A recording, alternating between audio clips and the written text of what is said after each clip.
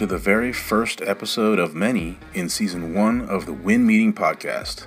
I'm your host, Jonathan Parker, and I'm excited because we have some really interesting guests lined up in the coming episodes. But first, let me set the stage for what the Win Meeting Podcast is all about. The impetus or the motivation behind this idea came from a need to open up a new line of internal communication within the organization where I work, which is a medium-sized civil and earthwork construction company here in eastern North Carolina.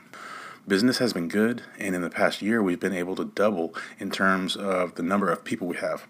And in consideration of the company size, it's becoming more clear to us how we can greatly benefit from formal and regular communication directly from organizational leadership.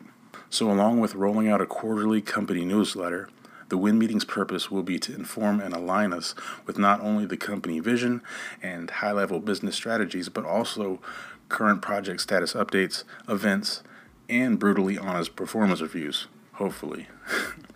I like to think of it as the narration of our company's story, past and present. So in the coming episodes, you'll be able to listen in on our conversations with voices of wisdom like the company president, department managers, foremen, team members, and I'm especially looking forward to sitting down with other instrumental business leaders who have insights and experience that is relevant to our story here. So stick around for the next Win Meeting episode, and until then, keep on winning.